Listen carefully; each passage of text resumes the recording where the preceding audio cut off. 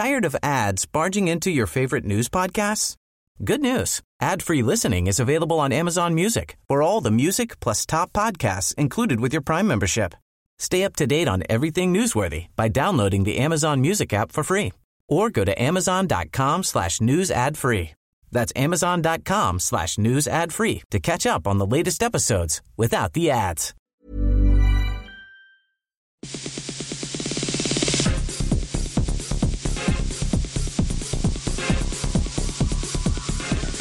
Hello and welcome to Extra Time, a web-only program brought to you by Radio New Zealand Sport. I'm Matt Chatterton.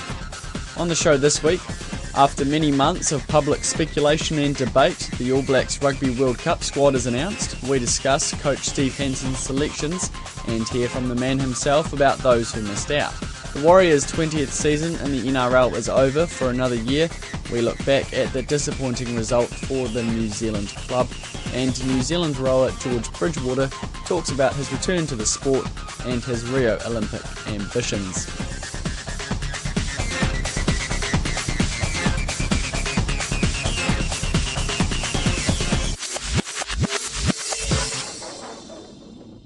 So to start the show this week, we are joined by rugby reporter Barry Guy to discuss the All Blacks Rugby World Cup team naming. Barry, any surprises for you this year? Well, I suppose we were all debating beforehand who we thought should be in and perhaps where the mix should be, how many locks, front rowers and all that sort of thing. But now that it's been named, I suppose, Matt, you look at it and you think, well, fair enough. The side that they've picked. I was at Parliament when the squad was announced, and my one surprise was Waisake Naholo, who hadn't played since he fractured a bone in his leg earlier in the season. And I'd more or less discounted him because I thought, how could you take someone to the World Cup that hasn't played any rugby in the last couple of months? Steve Hanson did say that the reason they have picked him, it was to do with risk and reward, and they felt, well, the risk is that he's not going to be available for the first couple of games, but the reward is that he is a very special player who has X factor and can be a game changer.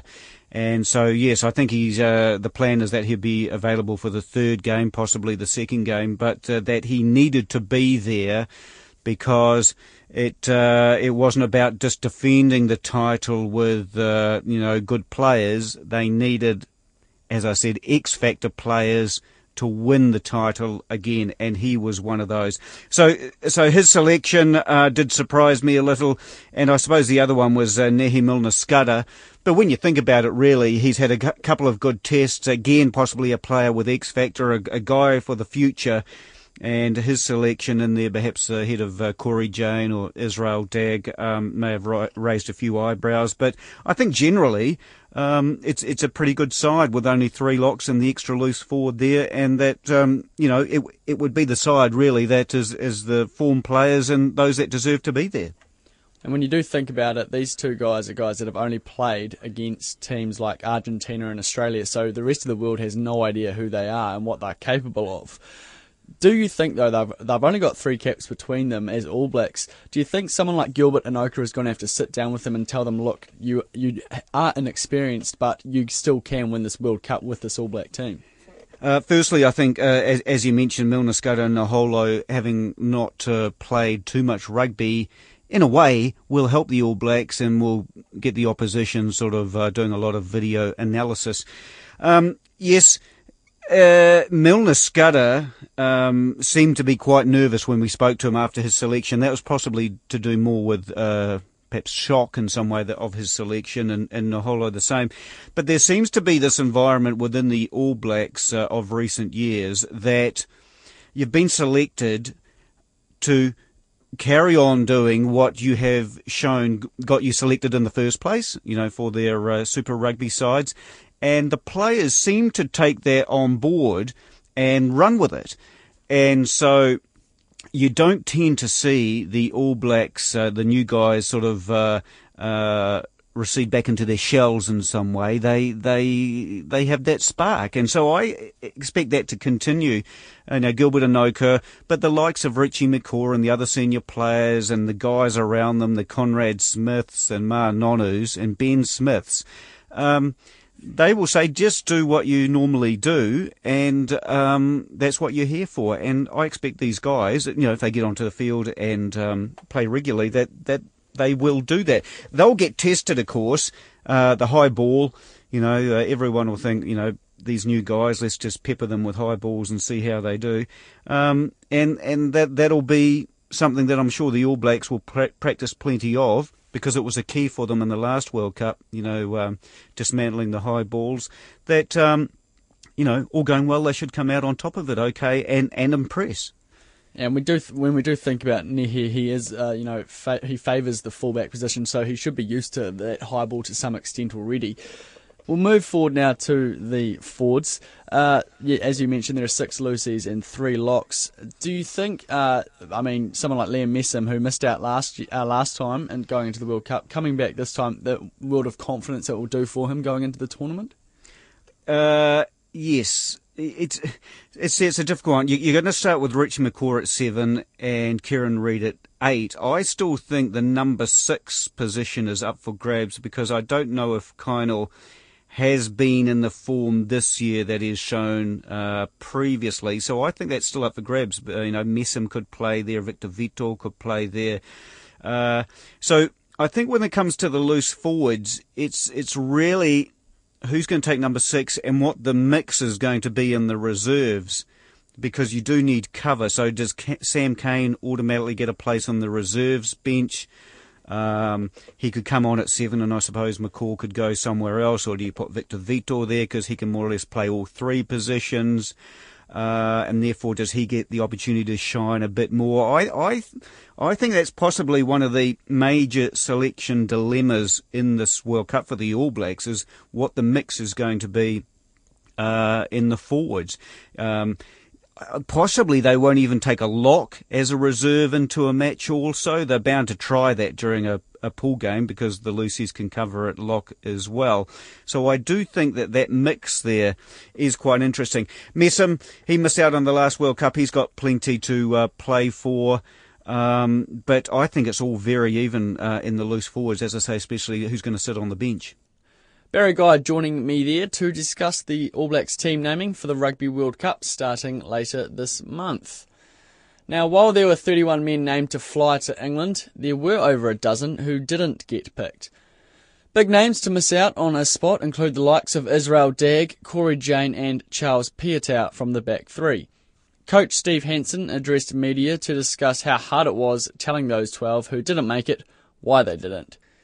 We can only take 31, but we're fortunate enough to have another 12, 15 players who are very, very good rugby players and could be required, and they're part of our family. So, with all family members, you want to stay in touch with them, and you want to keep them motivated, and you want to keep them excited about a prospect of maybe still getting an opportunity. Have there been many complaints or grievances, or has everyone been pretty understanding? It's just not about complaints and grievances, it's about understanding.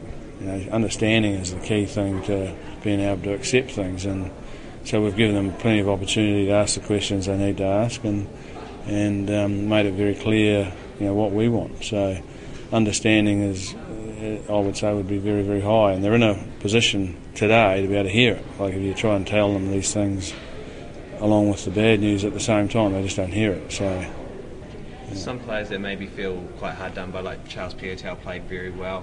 Yeah. How'd the meeting go with him? And maybe pretty good.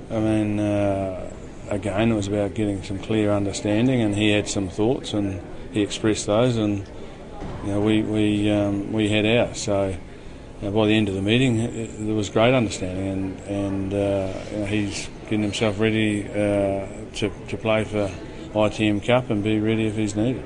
Anyone throw you a curveball, Steve, on what they asked? No, not really. Most of the questions are pretty predictable, and the first thing they want to know is why, and he can only be as honest as he possibly can be, and that's been our ethos right from the word go, honesty, and whilst they may not agree with it, they can never come back and say, well, you weren't honest with me. So, again, it comes back to that genuine understanding. Anyone give you the third degree?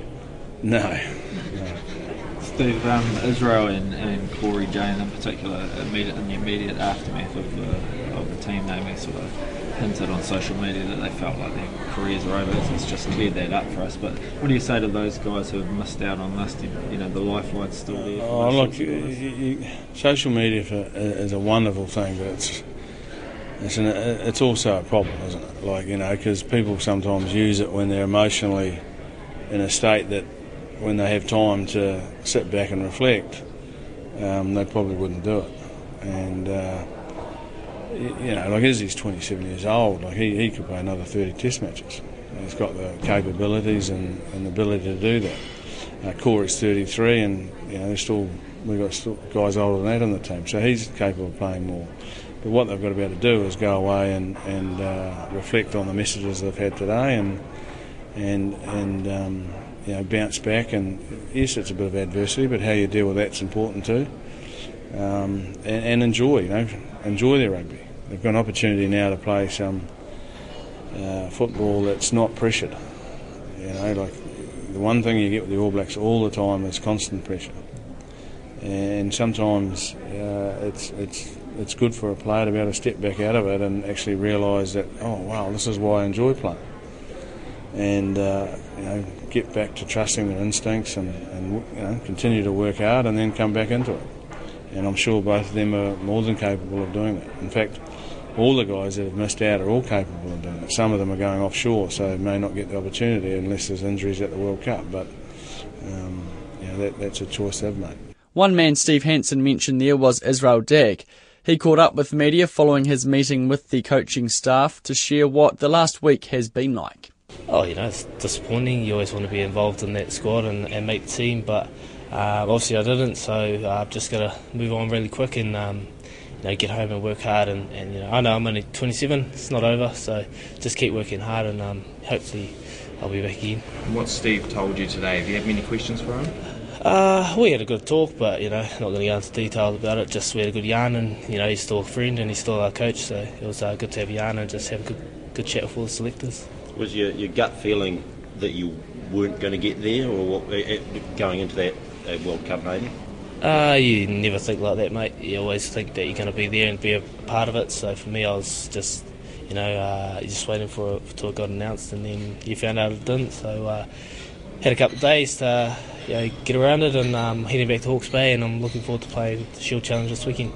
Israel, your initial tweet on the matter, same as Corey, it sort of almost sounded like you guys were retiring yourselves. As you just mentioned, you're only 27. Was that just came across wrong, or was it? Yeah, just came across wrong. I just it has been a hell of a journey, and you never know. It could be my last, or I could be back. So I just signed off like that, and everyone's kind of thought it was the last one. But for me, I know it's not the last, and I want to work really hard. And I've got a good couple of weeks with Hawke's Bay, and I want to go back and work hard with those boys. It's a great culture down there, and then have a great pre-season in Super Rugby, and then get into it next year. So that desire for you to wear that black jersey is still just as strong as ever? Oh, for sure. I'm 49 tests, I'm 27 years old, and hopefully I can get back into that jersey, but I know it's going to take a lot of hard work. There's so much competition in New Zealand rugby, and if I get there, I'll get there, but if not, I'll just keep working hard. Israel Dagg there. You're listening to Extra Time, a web-only program brought to you by Radio New Zealand Sport. This year was supposed to be a celebration for the Warriors after their 20th season in the NRL competition, but it has felt more like a wake at the Auckland-based club in recent times.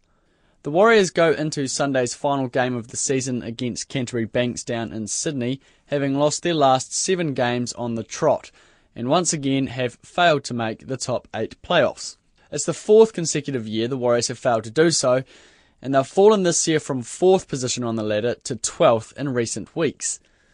The Warriors coach Andrew McFadden says the end of the season has been incredibly disappointing, especially considering how well they were doing for the first 2/3 of the competition. He says despite the result this season, he believes the Warriors do have a brighter future. It's very hard to see at the moment the improvements we've made, but we certainly have. There's a good spirit here regardless of, the circumstances at the moment. There's a lot of hurt at the moment as well and disappointment, which is hard to take because, they've had a lot of disappointment in the last few years. So, we felt like we made some real ground, but it's not showing at the moment. Andrew McFadden says he understands Warriors fans' disappointment over their recent performances, and he says the side needs to be better prepared for serious injuries like playmaker Shaun Johnson's. Johnson suffered a season-ending ankle break during the round 20 match against the Manly Sea Eagles. But Johnson himself says his team doesn't rely on one player and believes some of the criticism towards the team is unwarranted. You've got Tui just filling in at halfback, and you've got Sam Lasoni that's having to play bigger minutes. Solomon, who's played every single game this season. It has to take its toll. So I think that whole story that the media try to run with they're a one-man club and they're in trouble, that's just the easy way out. That's a title to a story. But the former Warriors and Kiwis coach Frank Endicott says the Warriors' slump in the competition can be put down in some part to Johnson's injury. Endicott says when Johnson is fit again, the club has no real excuses for a poor season next year and believes the side should at least finish inside the top 4. You've got the fullback coming in, Roger Tuivasa-Sheck, one of the most exciting players in the world. You've got Isaac Luke at hooker. You've got Shaun Johnson at halfback. Now that is, without doubt, the most exciting rugby league spine in the world. So there's no reason not to play attractive rugby league and winning rugby league. Frank Endicott says it's natural for Warriors fans to be upset with the side and believes blaming the head coach for the poor performance is unfair. He believes that Andrew McFadden and Warriors Chief Executive Jim Doyle are moving the club in the right direction. I'm of the opinion that he should stay, and I've always been of the opinion that every coach should have 3 full years to show his wares, and he's had a full year and a part year, so he needs another full year under his belt. Former Warriors and Kiwis head coach Frank Endicott. The Black Caps will get just 3 days of match play in Australia with the controversial pink ball ahead of the inaugural day-night test against Australia in Adelaide in November. New Zealand Cricket has confirmed the Black Caps will play a 2-day match against Western Australian 11 in between the second and third tests. New Zealand will also play a 1-day match with the pink ball in their tour opener against the Prime Minister's 11 in Canberra on October 23rd. NZC General Manager Lindsay Crocker told Stephen Hewson there was limited opportunity to get further match practice in Australia. No, to be honest, you're straight off 2 test matches, so it's pretty important they don't get into a highly competitive match anyway. The key is just to get some opportunities to work under lights, but not in a high-intensity game. There's 2 test matches back-to-back and then an 8-day match between the second and third, so there'll be a really important balance between recuperating off 2 tough back-to-back tests and getting ready for pink ball. So the best balance is to have a game as we described, which gives the batsmen and bowlers an opportunity to bowl under the lights with the pink ball, but equally it doesn't mean that the bowlers have to put in extended spells in highly competitive situations. So that's why it's crafted that way. And you've got the one-dayer as well, the first tour opener. Yeah, we've got a tour opener before the first test is a pink ball, but it's important that we've got the first 2 tests are, of course, a red ball. So Cricket Australia gave us an option to play the 4-day warm-up game, which is in Sydney, which before the first test, and they gave us, it's at a lit venue, at Bankstown Oval, and they gave us the option to play that as a pink ball if we chose. They're very keen for us to have and be very comfortable at playing that pink ball test. They gave us the option of playing that first-class game just before the first test as a pink ball, but after consultation with the team, and we certainly thought that the best thing to do was rather prepare for the pink ball test at that point. We are preparing for a red ball 2 match series as well, so we chose to take the 4-day match as a red ball game leading into the first 2 red ball tests. But then do our full pink prep straight after the second test. Presumably there's a fair bit of prep going on too now with the pink ball. Yeah, they've had pink balls for a while. When we were in England in June, when the team was there, we managed to get some off Kookaburra, and the guys were getting used to just having hit around with them in training sessions. They've had another issue of them since. The key is to be able to practice under lights as well. So we will have training opportunities leading up to the first test, the third test in Australia, quite apart from that hit out and that match situation against Western Australia 11.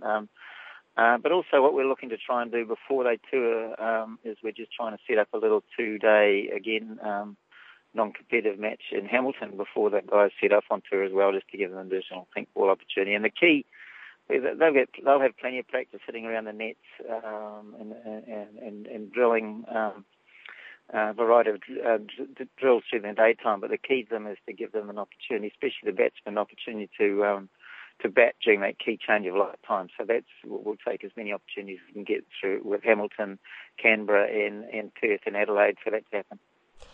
The comments from the bowlers have been about concerns about the lack of swing. Is that still coming through? No, well, there's comments for that. I think there was a bit of trepidation early on, but certainly the players are far more accepting of their role in this. We had a good chat to Brendan and his team. Whilst that decision was being made, we wanted to we wanted the players to be very supportive of it before we agreed to playing the test match against Australia and Adelaide.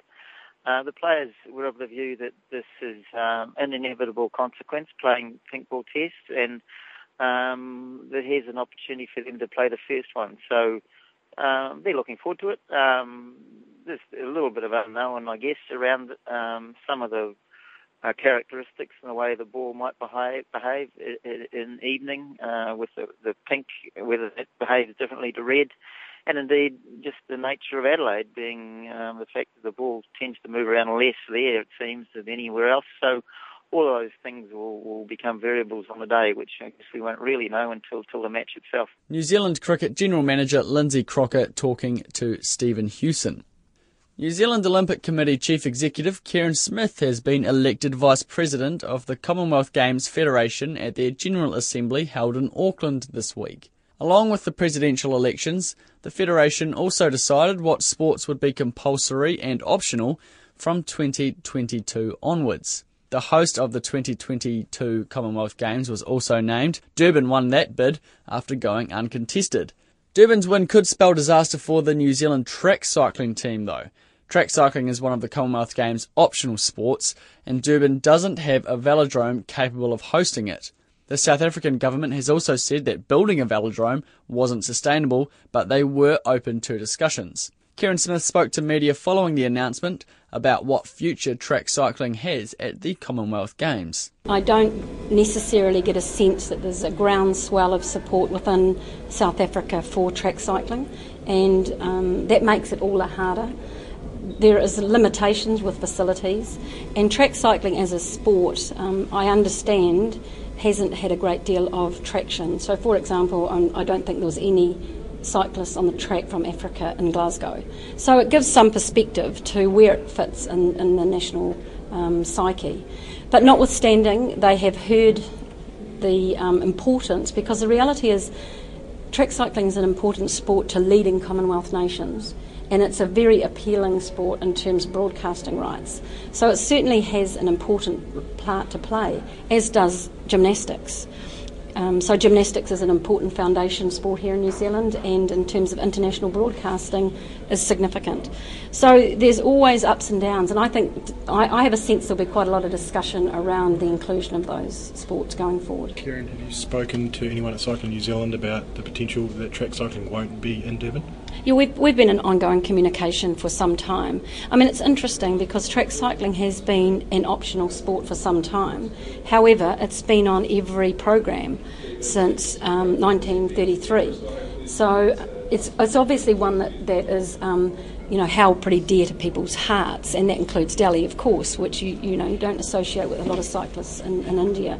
So I think there's a lot of discussions to be had, and what the Commonwealth Games Federation are doing is putting the challenge back to international federations to say, if the Commonwealth Games are important to you, and it is an important part of development, then how can you help us make it a reality?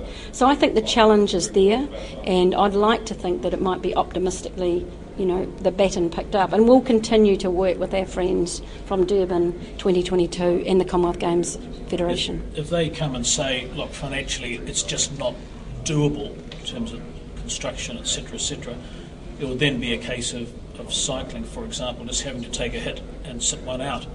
I guess that's the reality. Yeah. There are continual evolutions, as I understand, around temporary builds, however, for Velodrome, and I think there is, the challenge I think was put there today from Durban 2022 to say that they have, an appetite to look at it, and they just need some more resources to be brought to the table. That must be quite concerning, though, going forward. If bid cities don't already have a velodrome built, and then New Zealand could lose out on quite a few medals with our track cycling program being so strong. It's a significant concern, and I don't only think that that's a Commonwealth issue. I think it's probably an Olympic issue as well. The challenge has been put there as part of the Agenda 2020 in the Olympic world for this to be a reality for cycling globally. So, there was some statistics yesterday about the number of velodromes throughout the Commonwealth, and I thought it was surprisingly low, to be honest. So it's clear that as a sport, track cycling and cycling have some challenges around ensuring there's a widespread, engagement with their sport. NZOC Chief Executive Karen Smith. The New Zealand rower George Bridgewater says he's very happy with his return to the sport, which may result in a trip to the Olympics. After winning a bronze medal at the 2008 Beijing Olympics, Bridgewater went back to study and then concentrated on his career. However, last year he decided to leave a job in Singapore and return to New Zealand with his family to try and crack the New Zealand rowing squad again.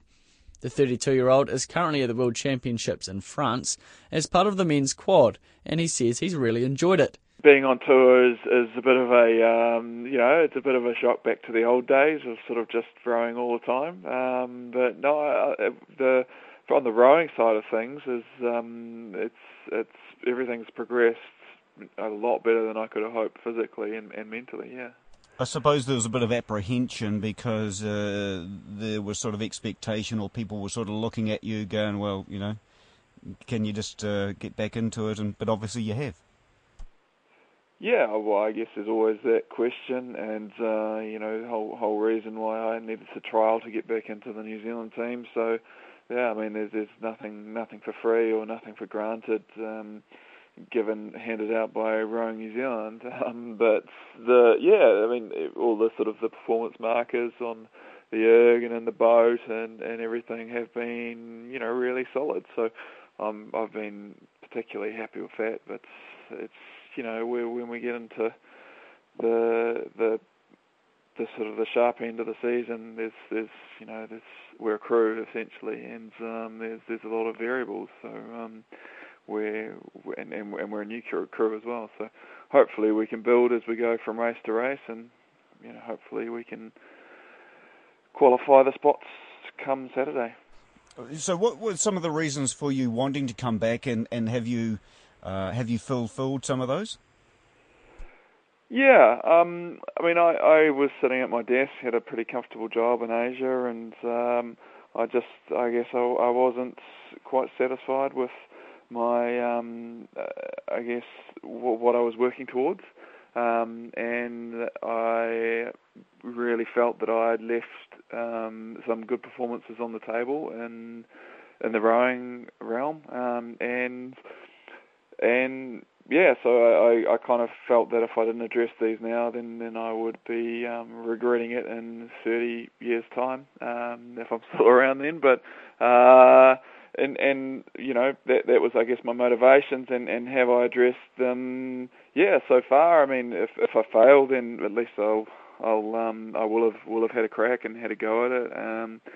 And yeah, I hopefully that will give me a little bit of closure. But I definitely think there's a lot more in the tank in terms of not, I guess, missing out like we did today, and hopefully they can come through on Saturday and then onwards. I know business can be pretty cutthroat, but as has been pointed out, making a New Zealand rowing squad is pretty much the same. There's no free rides or anything there, are there? No. And what you've done before, I guess it's nice, and they'll take more of an interest in you. But certainly, I guess, last year I needed to do the trials just to get back into the system and prove myself, and so that was I guess an experience, something that I'd never done before, just to get into the squad. But that's the calibre and the standard of the squad nowadays, and they needed to check if I'd been doing, I guess, what I said I'd been doing in terms of training and performances. And challenges, you have a family, I understand, so that's, the challenges are around that as well now? Yeah, absolutely. I mean, they're first and foremost, I got a 3-year-old son and a 1-year-old daughter, and a wife back in Cambridge, so I'm, sort of looking forward to seeing them in a few days' time and spending a bit of time. I think I've got a bit of daddy time to catch up on, and hopefully the kids recognise who I am when I walk through the door. Just like with Verone, there's no guarantees that they will. I've been away for 3 months now, so in the context of their little lives, it's a decent chunk of it. So, yeah, I mean, I'm really looking forward to seeing them and getting back home. But we've definitely got a job to do before I can, I guess, that becomes a reality, and it will be that much sweeter if we come back with the objective complete of qualifying for the Olympics. New Zealand's rower George Bridgewater there with Barry Guy.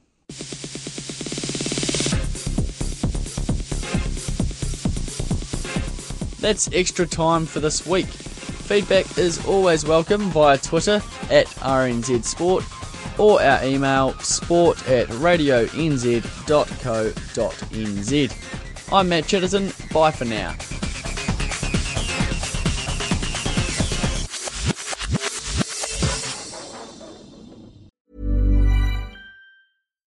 Botox Cosmetic, out of botulinum toxin A, FDA approved for over 20 years. So, talk to your specialist to see if Botox Cosmetic is right for you. For full prescribing information, including boxed warning, visit BotoxCosmetic.com or call 877-351-0300. Remember to ask for Botox Cosmetic by name. To see for yourself and learn more, visit BotoxCosmetic.com. That's BotoxCosmetic.com.